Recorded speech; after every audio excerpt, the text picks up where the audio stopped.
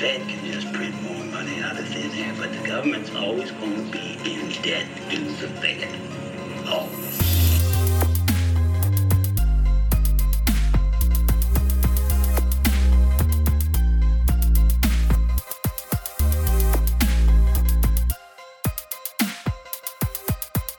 They always run things, and they always will.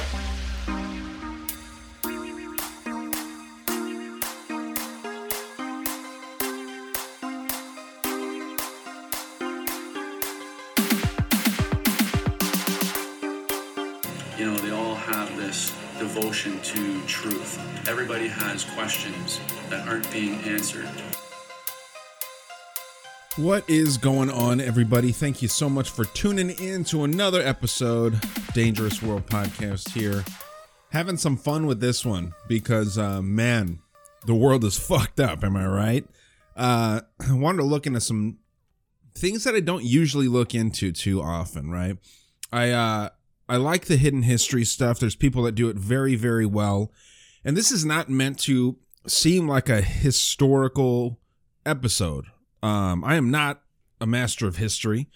Don't really have any education on it or anything like that. But every once in a while, you come across something that really speaks to you and you want to talk about it, especially when you're doing things like running a podcast that is conspiratorial in nature. So when it comes to this Shanhai Jing, I was really, really interested in digging a little deeper and trying to figure out why, even though it's considered to be like one of the most sacred texts of China, why it's simultaneously considered a joke. And what this is, just to break it down, again, not a history lesson. We're going to talk about some dynasties in China. We're going to talk about some historical aspects, but this is not meant to be a history lesson. It's meant to make you think and make you wonder a little bit about where we are, what the world that we live in is. So, with that being said, what this is, it's an old geographical reference, I guess, or study. I mean, it's kind of tough to actually know exactly what it is, but it's considered to be the oldest geography of the world. And 2070 BC is around when this whole thing was started. And this is before basically every other map was created. The Babylonians are credited with creating somewhat modern day maps. But what do you need to create a map? You need knowledge of geography. And that's what this is. That's what this Shanhai Jing is. Mind-blowing stuff to look into. It makes your brain go all over the place. And it makes you wonder, why was it taken away? Why was it removed? As you'll see here, it's faced some heavy censorship. And the story that we have within it today, which I'm not even going to get much into the story, because the story is mostly plotting points of mountains. The version of the mountains that it talks about, because it's split into mountains and seas, split into Shan and then Hai. Jing just means classic. And when I refer to these things, instead of calling them the Shan Jing and the Hai Jing, I'm going to call it the Mountain Book and the Sea Book, just because I think that it'll be a little easier to understand here. But in the mountain version of the story, you have a lot of very specific references when it comes to mythical beings and people that live in the areas and so on. And then in the sea version of the book, the second half of it, you don't see as many specifics, but you see a lot of references to the mountain book. And it would be boring to go through the entire thing, because it's literally walk this far to the east through sand and then climb up a mountain that is so-and-so tall. Very specific points. Not ramblings of a madman here, right? But who knows? I mean, this could be a big troll. It could be some weird, just false history, as you'll see. And you're probably like, where the fuck are you going with this?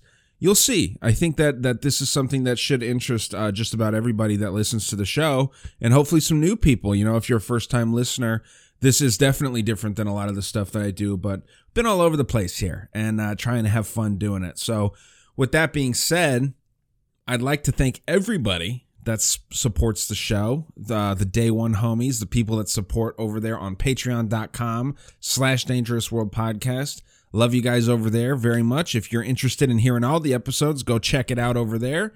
Cheap entry price, $3. Can't beat it. Less than a gallon of gas these days. So check it out. It means a lot to me and the work that is put into the show here. And then, of course, DangerousWorldStore.com. Lots of different products over there if you want to support the show in that manner. So thanks for all that, guys, and thank you for bearing with me through that little introduction of the topic. And let's just roll into it here, because you're going to see a little bit of this work that supposedly, according to some people much smarter than me, also inspired the foundations of Taoism. So Taoism or Taoism, whatever you prefer to call it. But it's very, very important, I think, to human history to know a little bit about this work here. So I'm going to do my best to share some of it here with you. So again, it's the Shanhai King or Shanhai Jing, and it literally translates to the classic of mountains and seas. And as I mentioned, it's acknowledged to be the world's oldest geographical recordings by both historians and geographers alike. But for some reason, it's been determined to be a mythological bullshit waste of time, and not to be taken seriously because the creatures that it mentions here. It mentions something that would be what we would call today cryptids, snakes with human heads, men without heads, and their face is in their torso, their nipples turn into eyes, and their belly buttons turn into mouths and whatnot.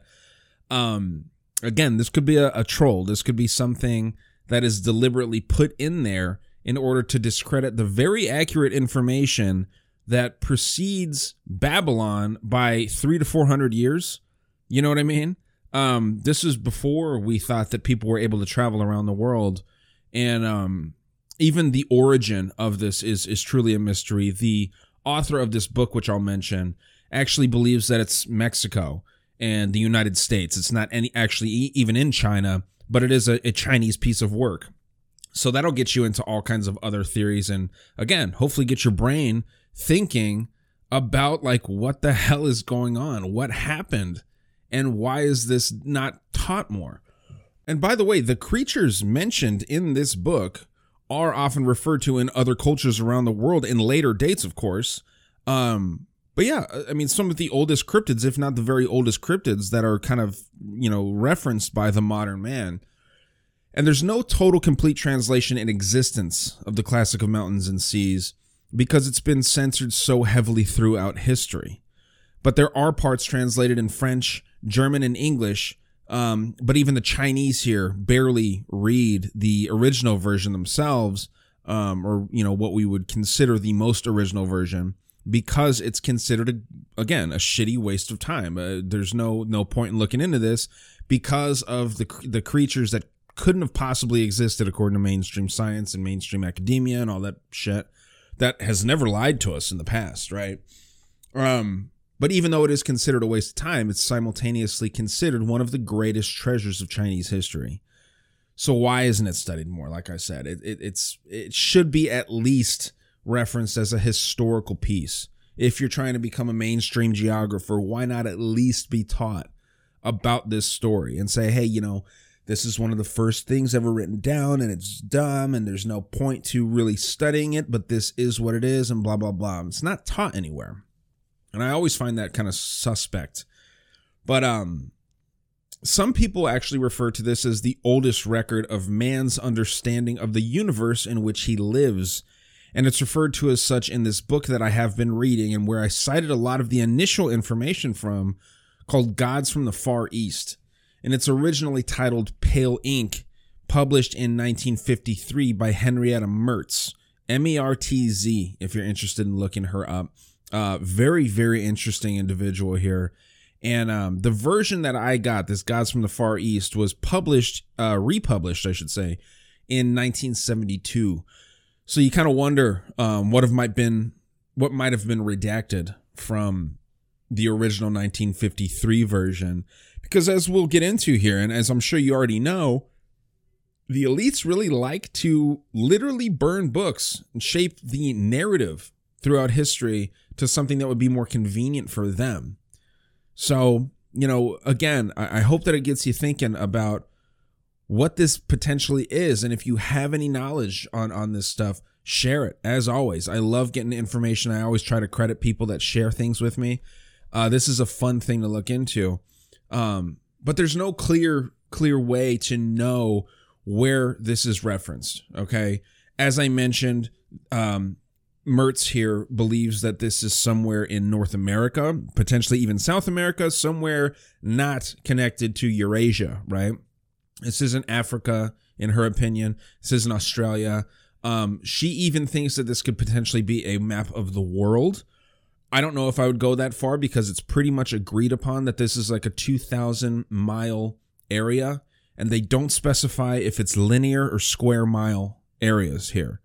But that's definitely obviously not the entire world, right? I think the circumference of the world is like 24,000 or 30-something thousand, much bigger than 2,000 miles.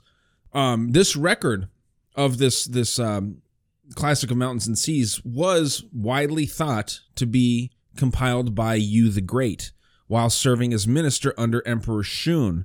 Now, Shun ruled in 2255 to 2208 BC. And then, Yu the Great comes up during the Jia dynasty, the first major dynasty, which is 2070 or 2050 BC. And Shun, the dude that Yu was working under, ruled in a time when there wasn't any major dynasties.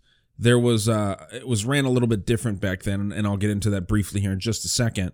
But I really did want to stress that whether this record was created under Yu, which is widely agreed upon, but the date's never mentioned here, because if the date was mentioned, it would expose the idea that, yeah, Yu the Great ruled in 2150. It says from at least Wikipedia here even, which, say what you will, but they do have some interesting and somewhat accurate mainstream history lessons here. 2150 to 2106 BC. So they can't say that date, even though Yu is credited with this stuff, because that just ruins the narrative when they're trying to say that Babylonians created the first credible maps. There is some disputes of, maybe this came to existence in the 1100 BC era, 500 BC era, 400 BC, 300, 200, some people even say AD, which is total bullshit, but very, very contested. And again, fun to think about, man. Why would this be so censored? Why is this the case? But what we're even trying to be able to understand in modern times here regarding the Classic of Mountains and Seas has been censored heavily through the ages. And it's really, really impossible to know the entirety of the contents. But it's interesting to think that this old book had some massive amounts of knowledge regarding the place that we live, regarding this realm that we're in. And regarding the censorship here, more recently, in the 5th and 13th centuries AD, consolidations of books were imposed by emperors of their times in order to save space in libraries and schools. Now, if you ask me, I think that the reason for these consolidations is to remove history or to alter history to favor someone, right? I don't know if the one world government was around back then. I have my hunches for sure, but why not take a little bit of credit for this Classic of Mountains and Seas? Why make it look like this Looney Tunes story and make it lose all credibility? Because once you start talking about humans with, or snakes with human heads and all kinds of weird shit like that, the future people are not going to believe in that stuff. And I'm sure that they knew that, but the idea of them just wiping out all of this knowledge to save space, I think, is laughable. The books of this 5th century consolidation were burned to remake simpler versions in the 13th century. So even those consolidated versions had to be done away with. There was too much in there, I feel, that would contradict what the mainstream narrative of history is supposed to be. And then the 13th century, we have a lot of these old books that are highly edited and shortened versions from even then. But, you know, it's tragic to think that there was some serious work done to pass knowledge and to make knowledge more well known. But for some reason, we're not allowed to see certain things like that. And the Classic of Mountains and Seas plays a huge role with that. Before the 5th century consolidation of knowledge here, you have a big book burning in China. And this went on in 213 BC under Qin Shi Huang. And I hope I'm pronouncing his name right. He's long gone, so he's not going to be offended. But Qin Shi Huang and his premier, Lei Shi. And Lei Shi was the one that suggested to him that we should burn the books because Qin Shi Huang was apparently a pretty shitty leader. He got like a sort of like an old-fashioned one China policy going. People didn't like him. There was 2 assassination attempts on him. And after the second assassination attempt, they decided, hey, we don't want anyone to compare our rule over any leaders, present, past, future. We need to erase this shit. We're not doing the right thing here. Let's just start over, historically speaking. And they did that. Li Shi recommends, let's burn the books. Let's get rid of this knowledge. Let's get rid of historical record. So anything that didn't have to do with agriculture, astronomy, and medicine, some of the other sciences of that day were burned. History burned. Geography burned. All this stuff is gone. You know, we're starting over in 213 BC. And there's this hero of sorts, this really interesting Book of Eli figure, in my opinion.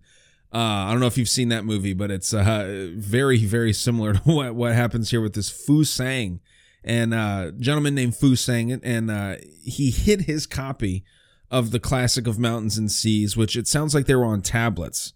Hides this thing in his house, in the walls of his home, to avoid them from being completely forgotten. But in some weird, cruel twist of fate, his house burns down, and years later, it's all destroyed.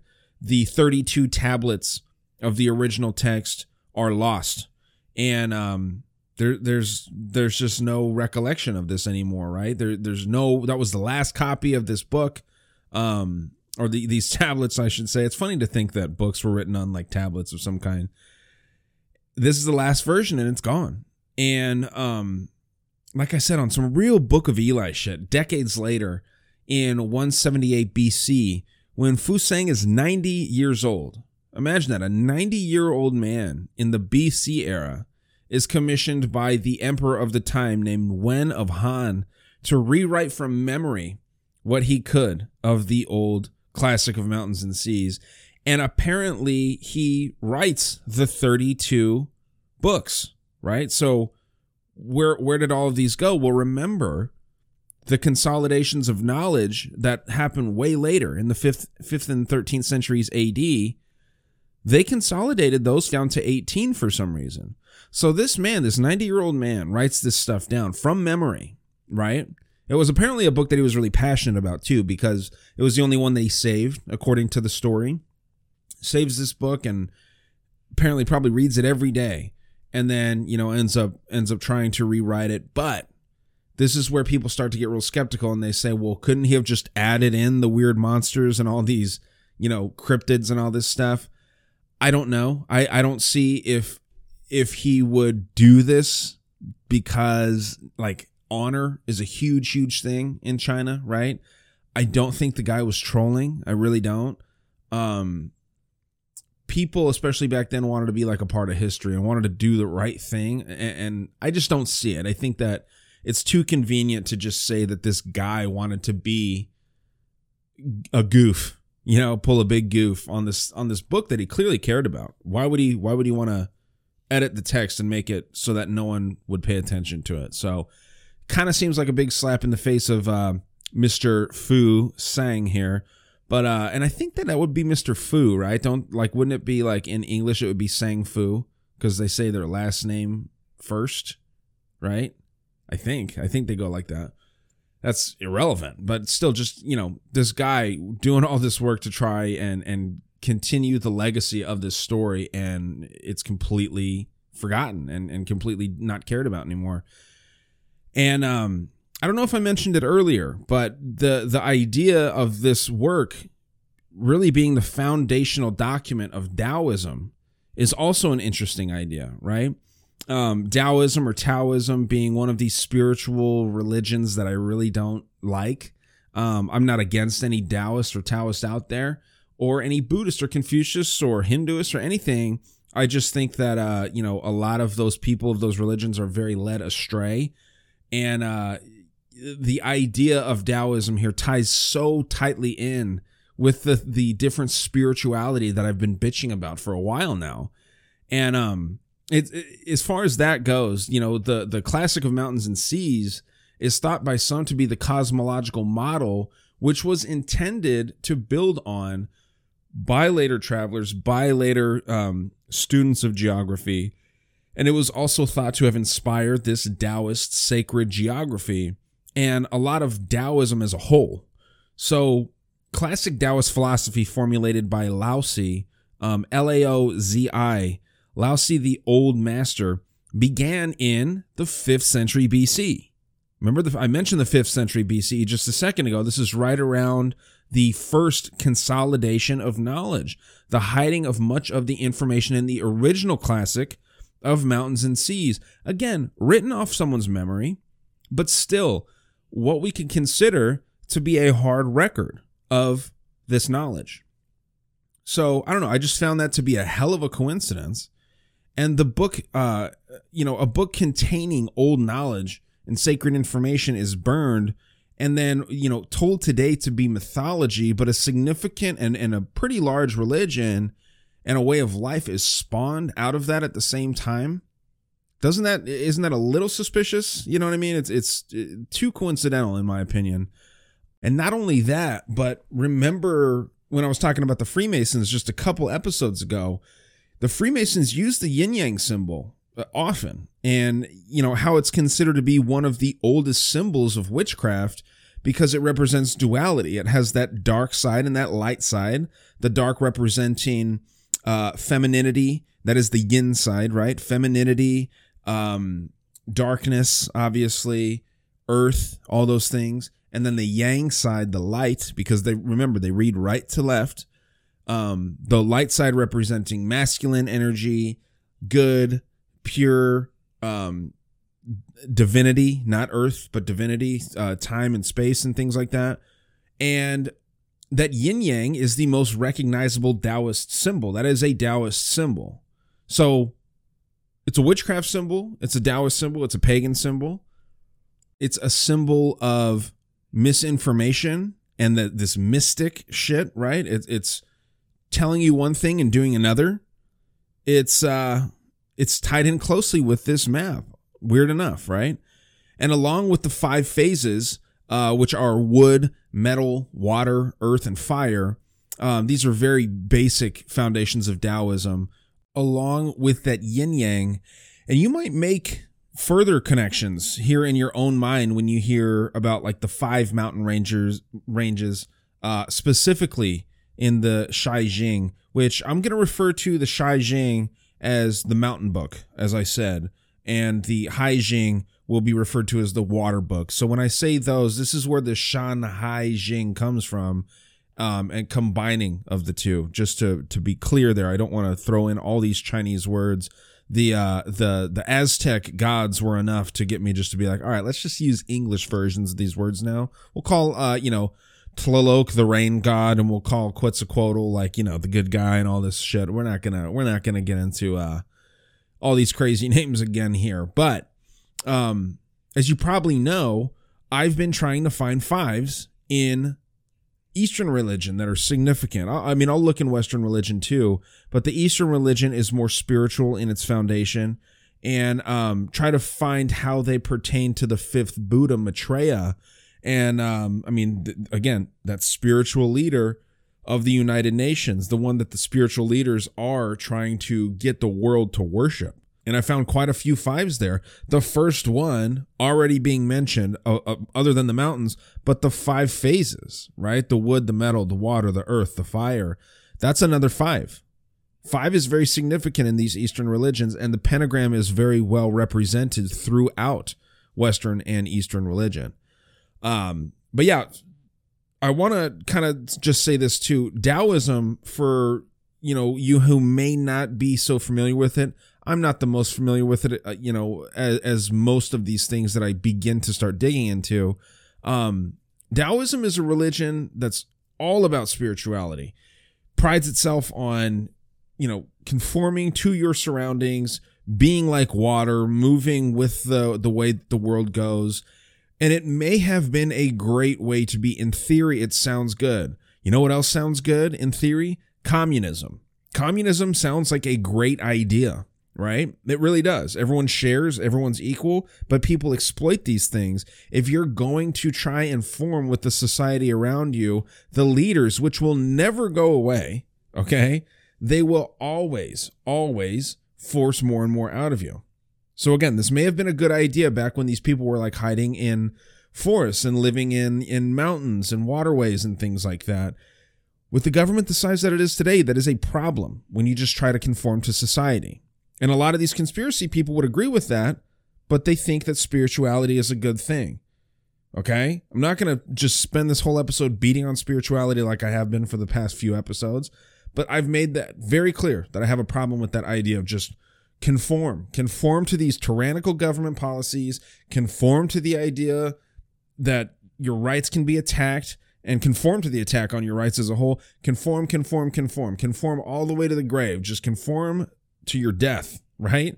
I mean, it's something that I get passionate about. I do not like this because it's sold in a way that acts like it's noble to do this. Keith Raniere, great cult leader, right?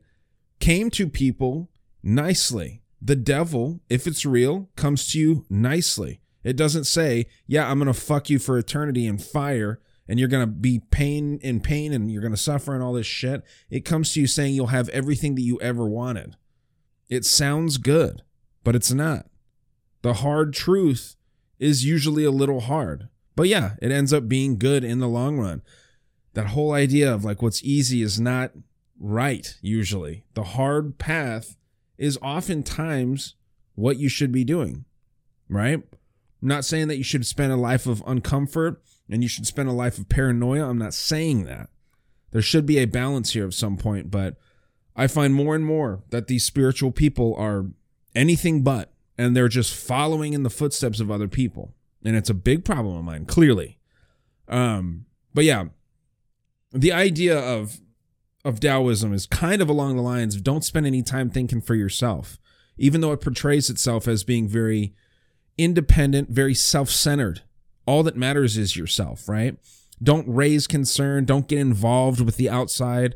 Just channel all your energy inward and become godlike. That's kind of the idea here, okay?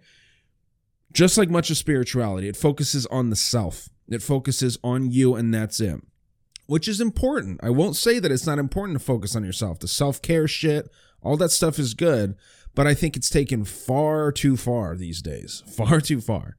And it's no coincidence that the rise in spirituality is going on while the people in this world are allowing it to go to shit, right? There's definitely a coincidence with that there. People are focusing on themselves more. They're becoming more vain. They're obsessed with social media and promoting themselves. And when that happens, powerful people, which again are going to be here, in the very near future will be making all of your decisions for you. So think about that. There's this quote that's really, really perfect from a site that I was trying to learn about Taoism a little bit more. And it's not some right wing or hardcore Christian thing. It's asiasociety.org. And in no way was this a criticizing of Taoism on the site, but it absolutely proves my point here. The direct quote from asiasociety.org is this: throughout Chinese history, people weary of social activism and aware of the fragility of human achievements would retire from the world and turn to nature. They might retreat to a countryside or a mountain setting to commune with natural beauty. They would compose or recite poetry about nature or paint a picture of the scene, attempting to capture the creative forces at the center of nature's vitality, and they might share their outing with friends or more rarely a spouse. They make it a point to say more rarely a spouse. Getting a bit of wine and enjoying the autumn leaves or the moon.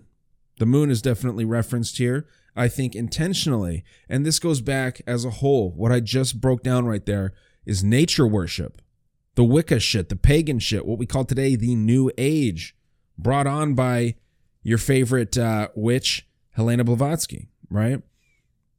The idea, I mean, you're not supposed to worship the creation. You're supposed to worship the creator, or you're supposed to worship the universe if you don't want to go as far as believing in a creator. That's fine. I'm not telling you what to worship, but I'm saying if you think that worshiping nature is not worshiping Lucifer and falling victim to the Satanistic ways, I mean, I'm not trying to get preachy here, but that is literally what the Freemasons say it is, and that's what Helena Blavatsky says. That's what Alice Bailey says. That's what Foster Bailey says. That's what all of these theosophists and all of these people that promote the one world religion, which you act like you hate, right? And maybe you do hate it, and maybe you don't get behind the idea of doing yoga during a full moon and shit like that. But it's stupid to think that nature worship is good. Even my father, okay, I'm going to tell a little story real quick. My father's not a religious man. He's not a spiritual guy. Very just kind of a grounded in reality person, right? Not a big conspiracy theorist either, but he used to be a pretty big hunter, okay? Now you'd think when you go out and you kill something, as a child, you would think, man, you got to be really thankful for that deer, right? And you're not thankful for the deer. You're thankful, and even him, again, not a religious man, he was thankful for God giving him the strength and the steady hand and the ability to kill this animal. And he thanked God for the animal. He didn't thank the animal for its sacrifice, which is what these New Age people would do. They worship the creation, not the creator. And that is a big, big point of contention with modern day religion. Again, not trying to be preachy, but I've went over several episodes regarding the Freemasons and regarding the Lucis Trust that say this exact thing. You're falling into the one world religion, even though you think you're being independent when you're worshiping nature. And I'm not saying don't fucking get out and walk around in nature and admire the beauty, but think about what created that beauty, not the beauty itself. It's tough to do. When you look at a beautiful sunset, you're like, fuck, that is wild. That is really interesting to look at, right? Or when you see a pretty flower, some fucking weirdos will sit there and like worship the flower or hug the tree, right? It's just, I'm going off on a tangent here, but this stuff is very, very sneaky in the way that they lay it down in all of these fucking spiritual religions. So anyway, Chinese utopian stories are also mostly based on Taoist ideas here. And to be clear, Taoism is Taoism. I know that I mentioned that. The spelling variations get lost in translation here. Tao means road, and Taoism is called the path. They refer to it as the path, or sometimes the other path. Now, Tao is pottery. So you would think, thinking about it logically, road is closer to path. The path meaning Taoism, not Taoism necessarily. They're obviously interchangeable, but this is why I call it Taoism, even though you've probably heard of Taoism more often. They also, like I said, they refer to it as sometimes the path, but a lot of times the other path they refer to themselves as, because it survived alongside Confucianism throughout its existence. And the other path brings up the idea of the left-hand path to me, right? The left-hand path obviously being that New Age path. I don't think that it particularly has anything to do with right versus left in politics here in the United States. But there is something to be said about the way that the left here in the U.S. moves and the policies of the left, where, they worship the creation rather than the creator, right? So The right, obviously more pro religion and pro God and pro nuclear family and family values and conservatism, right? Even though we're losing that a lot right now.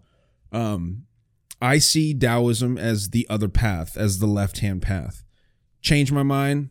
I bet you can't. But, look into it yourself and come to your own conclusion. But within Taoism, there's basically two worship rituals. One's idol worship, and then the other is invisible spirit worship. And the idol worship uses statues and great gods and deities, while invisible spirit worship uses spirit mediums who go into trance-like states when they worship.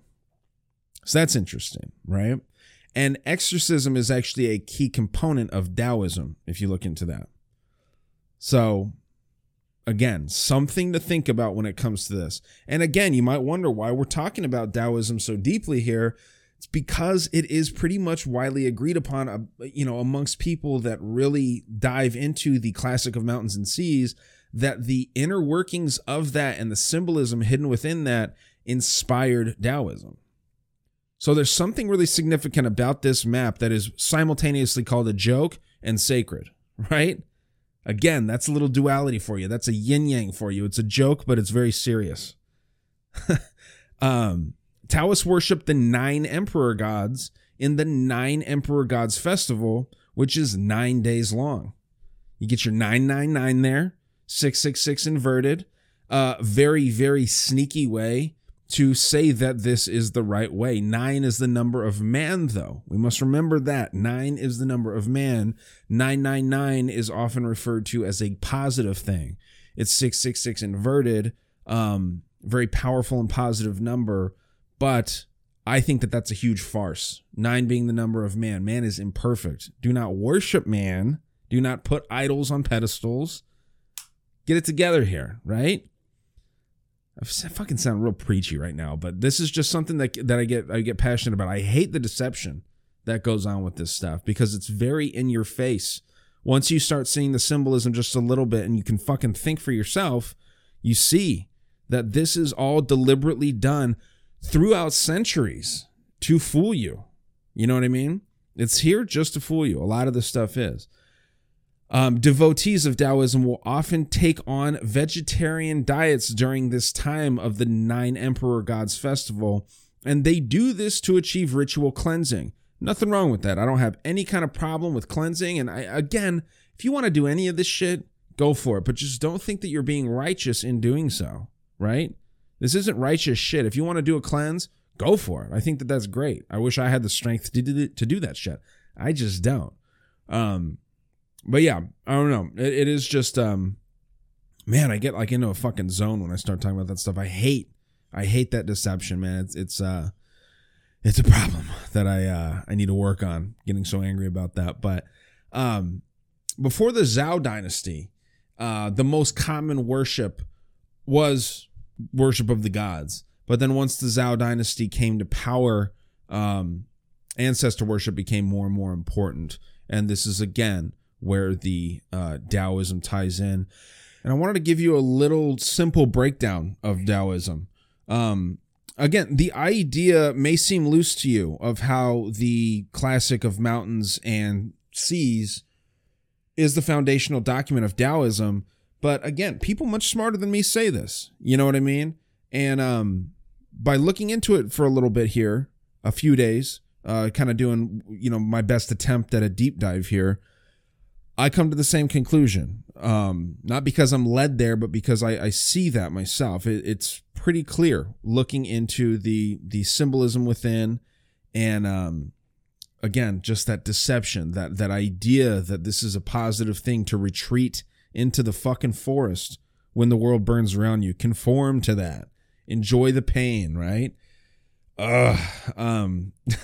Let's get back into a little more of the Shanghai Jing, because like I said, there is just so much here, and we're going to barely scratch the surface, but I will be revisiting this topic because I'm in the process of going through the entire book that I mentioned, the Gods from the Far East, and really the idea that the Mexicans and the Mesoamericans are the Asians, same people. That's not meant to sound racist. That I'm not the one that came up with this damn theory. And again, I don't know if I mentioned it in this recording. I think I was actually talking with a friend when I said this, but yeah, it is absolutely like fact now. You know what I mean? You can go find on mainstream sources that the, Mesoamericans have Asian foundations. So crazy, man. The future constantly is, or I should say the past is constantly changing, and that's going to obviously change the way that we look at the future and the past similarly, right? But yeah, so back to the Shanhai Jing here. It consists of two parts, as I kind of alluded to earlier. The Shanjing, which I'm calling the Book of Mountains, and then the Haijing, which I'm calling the Book of Seas. And that's going to be the way that it's referred to for the rest of the episode here. The first, the Classic of Mountains, deals with geography of interior lands identified by mountain ranges. And then the second outlines islands in the seas surrounding mainland in 4 directions, right? North, south, east, west. They actually further break it down into 8. You got your cardinal directions and then the divisions of those, northeast, all that shit, right? Northeast is like the only one I know, right? I was going to list them all, but I'm like, fuck it. You know what I'm talking about here. The Book of Seas subdivides again into the Haiwai Jing, which is known as the Classic Beyond the Seas, the Hainai Jing, which is known as the Classic of Within the Seas, and the final one here being the Duang Jing, the Classic of the Great Wilds. Now, these names are really interesting, especially if you have seen the flat Earth map with the extra territories outside of that, right? You have your standard flat Earth map with the ice wall, and then further territories with different oceans and continent, like natural structures out there. When you hear the idea of the Classic Within the Seas, you think something within the ocean, right? Something within the waters. And then the Classic of Beyond the Seas. What the hell could that mean? You know what I mean? That could mean some extra territory stuff, right? And then the idea of the Classic of the Great Wilds, that could mean anything. That could mean whatever you want it to mean, right? So this is definitely an interesting concept. And again, 5 books, 5 total books of this thing, which you're initially meant to believe that it's split up into 2 parts, right? And it is 2 main parts. But within that second part, the Book of the Seas, it is split further into 3, creating a total of 5. So you get 5 here again. The 5 phases within Taoism, the 5 parts of this extraordinary book, or extraordinary work, I should say, that inspired the Taoism. And then, I mean, the 5s keep picking up throughout all of these things. So this is becoming more and more of an influential work for sure.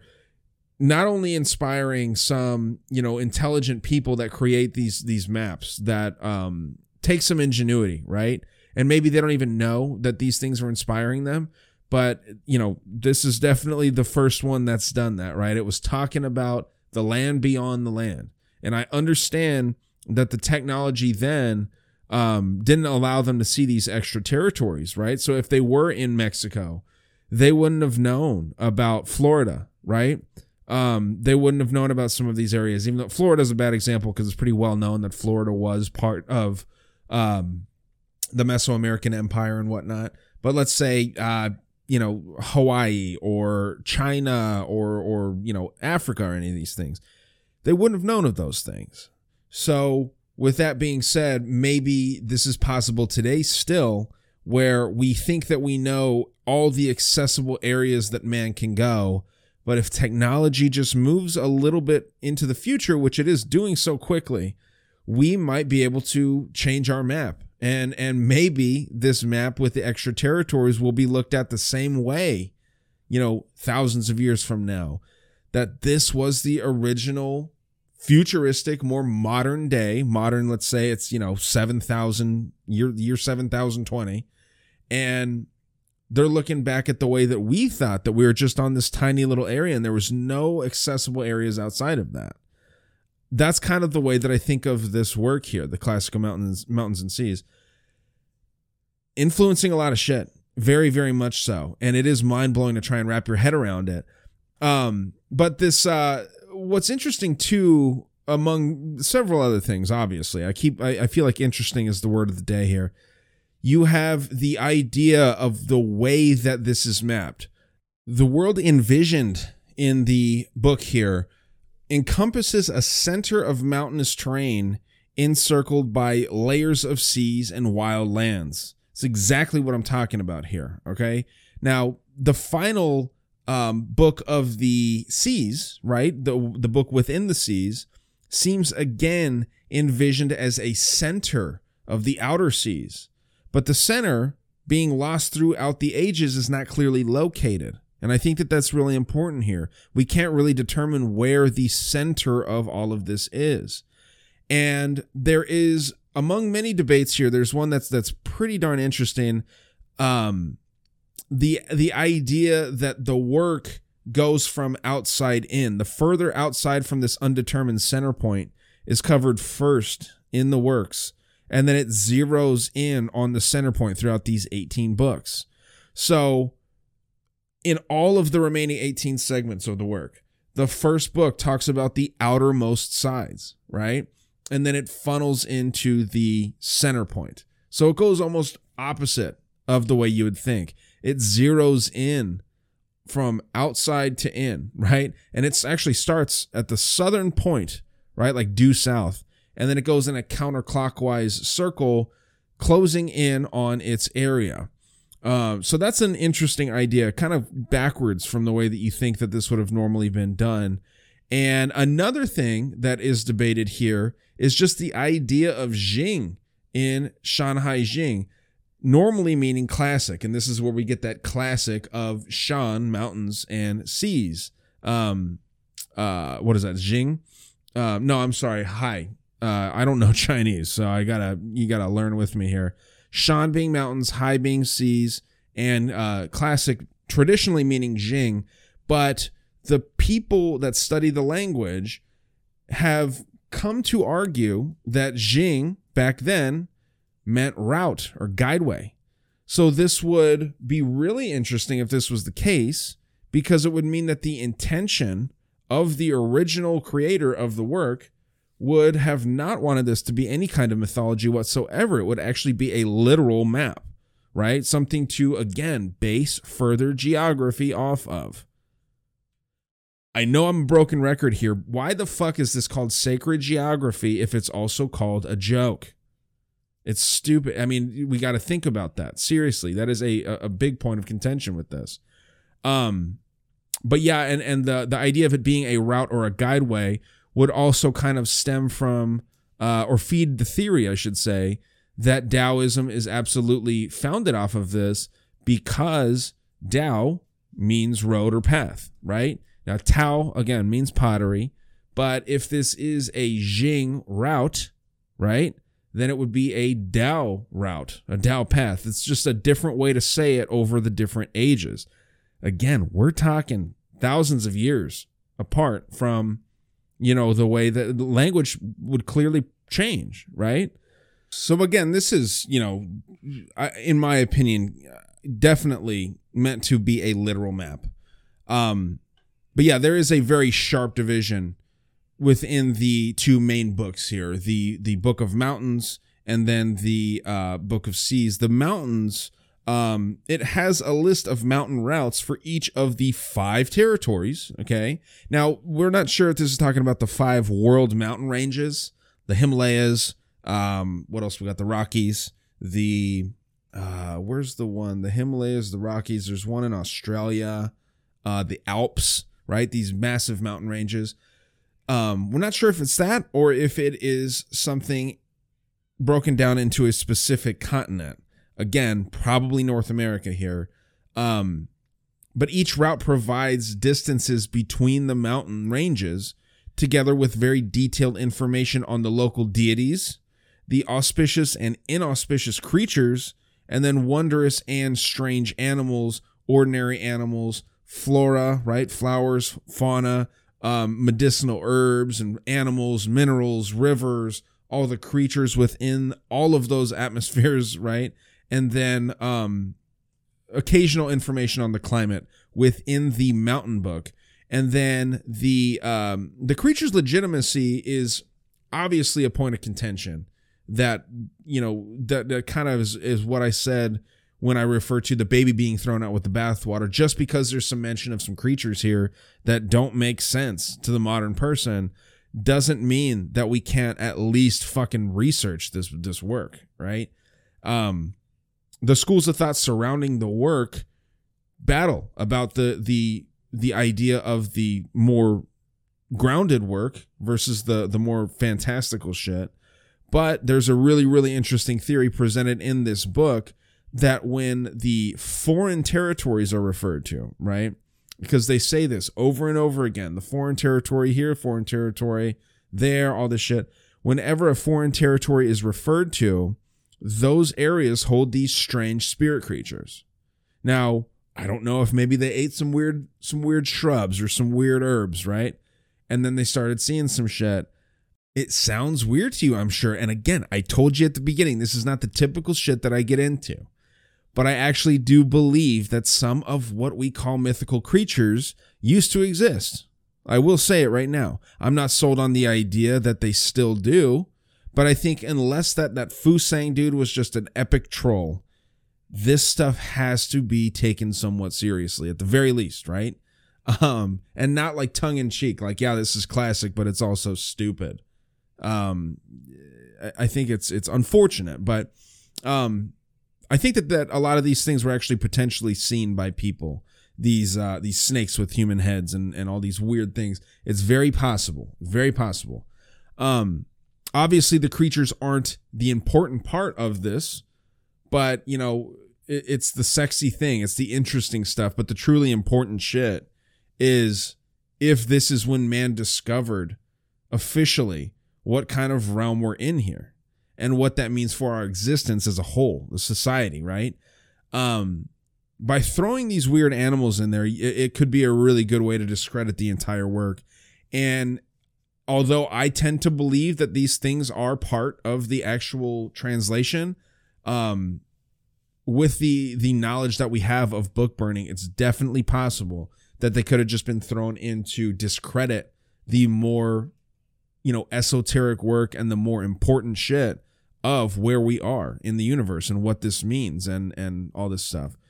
And then the work goes on to talk about anecdotes on legends and myths involving mountain deities and ancient heroes that are kind of dispersed among these routes. And humans are hardly mentioned. Really, it seems to be more significantly these weird creatures. Almost every mountain route ends with a short description of the ritual and sacrificial offerings that were offered to the individuals of this area, such as like animals and jades, and what was offered to the god of that mountainous area. And then the Sea Book, by a sharp contrast, mentions more people and races that live in these different areas, while leaving out talk of animals and strange spirit entities.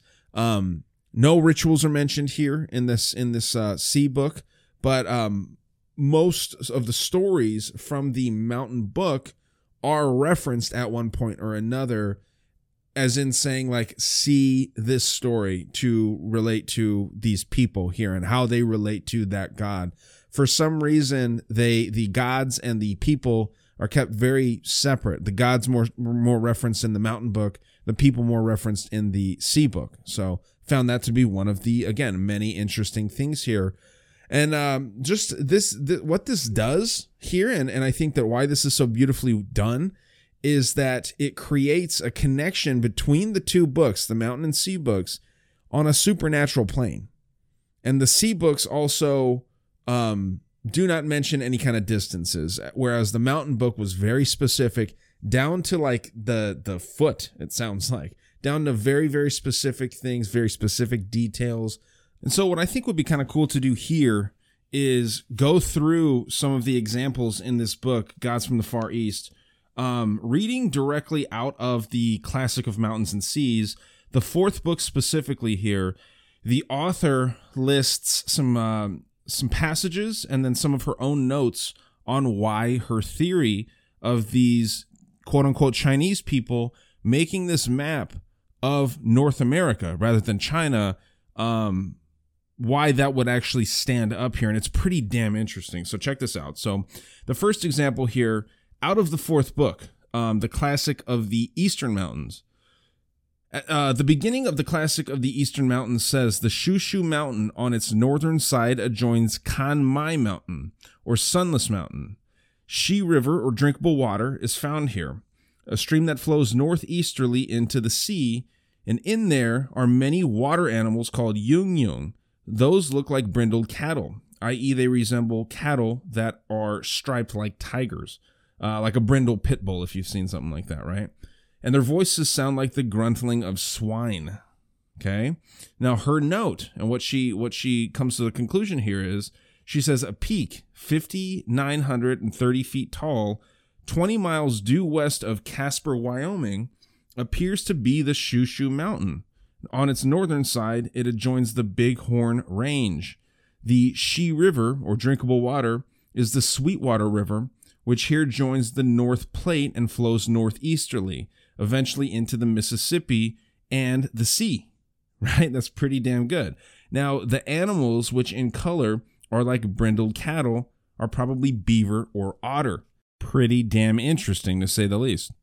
And now, the second example of many here, and it says 300 li to the south, which li seems to be their unit of measurement.